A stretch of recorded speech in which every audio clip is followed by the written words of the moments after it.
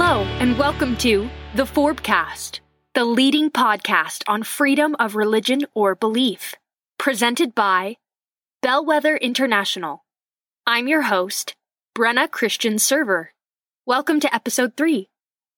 It may not be news to anyone to hear that it was Easter this past weekend. Easter is a time of fun, celebration. I celebrated Easter all growing up.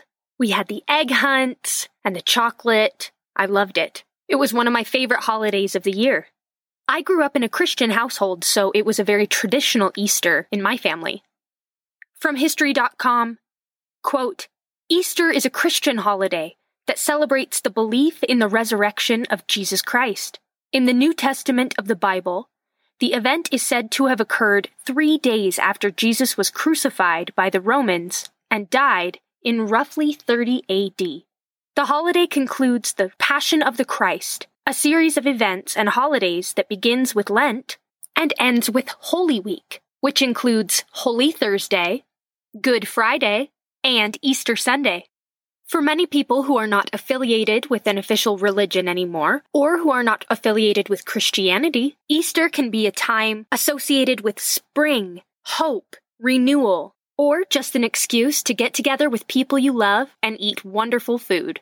Even though Easter is a wonderful time to celebrate your religion or just springtime, for many people around the world, they would not be free to celebrate Easter. According to a report released by The Guardian, persecution of Christians around the world has increased during the COVID pandemic, with followers being refused aid in many countries, authoritarian governments stepping up surveillance, and Islamic militants exploiting the crisis, a report says. More than 340 million Christians, 1 in 8 throughout the world, face high levels of persecution and discrimination because of their faith. This is according to the 2021 World Watch List compiled by the Christian advocacy group Open Doors. In this report, it says there was a 60% increase over the previous year in the number of Christians killed for their faith. More than 9 out of 10 of the global total of 4,761 deaths were in Africa. Also, according to the Open Doors report, in addition to the 4,761 Christians that were killed for their faith, 4,488 churches or Christian buildings were attacked, 4,277 Christians were unjustly arrested, detained, or imprisoned, 1,710 Christians were abducted for faith-related reasons. Forbes.com also published an article about this, talking about how North Korea ranks number 1 as the world's worst persecutor of Christians for the 20th consecutive year. Being a Christian in North Korea is a death sentence. If not killed, Christians are taken to labor camps as political criminals. It is estimated there are between 50 and 70,000 Christians currently imprisoned in North Korea. Discrimination against Christians in Nigeria is also on the rise. Nigerian Christians face violent attacks from Islamic extremist groups, including Boko Haram and Daesh, also known as ISIS, especially in northern Nigeria and in the Middle Belt. David Landrum, the head of advocacy for Open Doors UK and Ireland, said, quote, the increasing persecution of Christians across the world should disturb us all. Freedom of religion is what underpins many other human rights and civil liberties. Oppressive governments know this, and they are exploiting the pandemic crisis to turn the screw on Christians. End quote. It is incredibly discouraging that people are still being discriminated against for their religion and for their beliefs in 2021. Easter is a wonderful time to remember Christians all over the world who are celebrating their faith in any way that they can. Another group that faces persecution around the world are atheists. Just a few weeks ago, on March 23rd, we celebrated World Atheism Day. An estimated 2% of the world's population does not adhere to any religion. Atheism is a topic that is still very controversial in many places. There isn't actually a defined way of celebrating Atheism Day, though many use the occasion to initiate theological debate. From daysoftheyear.com, quote, The discussion between a believer and a non-believer has the potential to be a deep and informative one that will motivate all those who participated in it to entertain some ideas and thoughts that they may not have had before." End quote. I think Easter and springtime is a wonderful opportunity to look at the fact that both Christians and atheists are persecuted around the world, often in some of the same places. In honor of World Atheism Day, I decided to look deeply into the International Humanist and Ethical Union Freedom of Thought report that came out in 2020. This is a unique annual report, an online resource, looking at the rights and treatment of the non-religious in every country in the world. Specifically, this report looks at how non-religious individuals, whether they call themselves atheist, agnostics, humanists, freethinkers, or are otherwise just simply not religious, are treated because of their lack of religion or absence of belief in a God. This report focuses on discrimination by state authorities that is systemic, legal or official forms of discrimination, and restrictions on freedom of thought, belief, and expression. According to Ahmed Shahid, the special reporter on freedom of religion or belief for the UN Human Rights Council, quote, "The IHEU report is an important reminder that the right to freedom from religion or belief is as fundamental as the right to freedom of religion.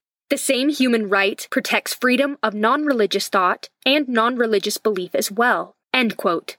This report goes on to explore how religious believers and non-believers are equal in human rights because they are all humans, irrespective of their religion or beliefs.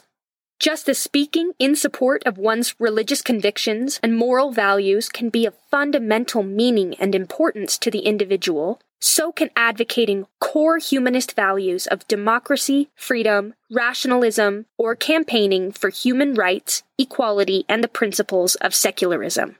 That's from the IHEU report. Also from the report, in some countries it is illegal to be or to identify as an atheist. Many other countries, while not outlawing people of different religions or no religion, forbid leaving the state religion. And in these countries, the punishment prescribed in law for quote-unquote apostasy is often death. In fact, there are at least 10 countries in which apostasy is punishable with death in whole or in part of the country. These countries are Afghanistan, Iran, Malaysia, Maldives, Mauritania, Nigeria, Qatar, Saudi Arabia, UAE, and Yemen. Pakistan doesn't have a death sentence for apostasy, but it does for blasphemy, and the threshold for blasphemy can actually be very low. So in effect, you could say that there are 11 countries in which you can be put to death for expressing atheist beliefs. So what can we do about all this? Well, we can start with asking people what they believe. We can start by asking our friends, our family, those around us, hey, how do you interact with freedom of religion or belief? Did you know that you interact with it on a daily basis? You do, whether you think about it or not. Conversations like this, bringing awareness to this topic, is the first step in finding solutions. If you're a Christian, if you're an atheist, if you're a different religion, if you're somewhere in between, if you're believing, if you're not believing, if you are spiritual, everyone in this world benefits or is restricted because of freedom of religion or belief. It is a core right upon which human dignity is founded. That's what we're fighting for here at Bellwether International, respecting everybody, human dignity. The right to believe and practice anything you want, or to practice nothing at all if that's what you want. It's interesting how this is just as important an issue for atheists as it is for Christians. I think the issue of freedom of religion or belief has been spun or just misrepresented so far as perhaps a conservative issue, something that you don't need to worry about or think about if you're not religious. But there are people in these 10 countries that don't have the option to not be religious, that don't have the option to be Christian, to celebrate Easter the way that we did this past weekend, the way that you did, the way that I did. So ask your neighbor, what do you believe in? How do you interact with freedom of religion or belief? What did you celebrate on Easter?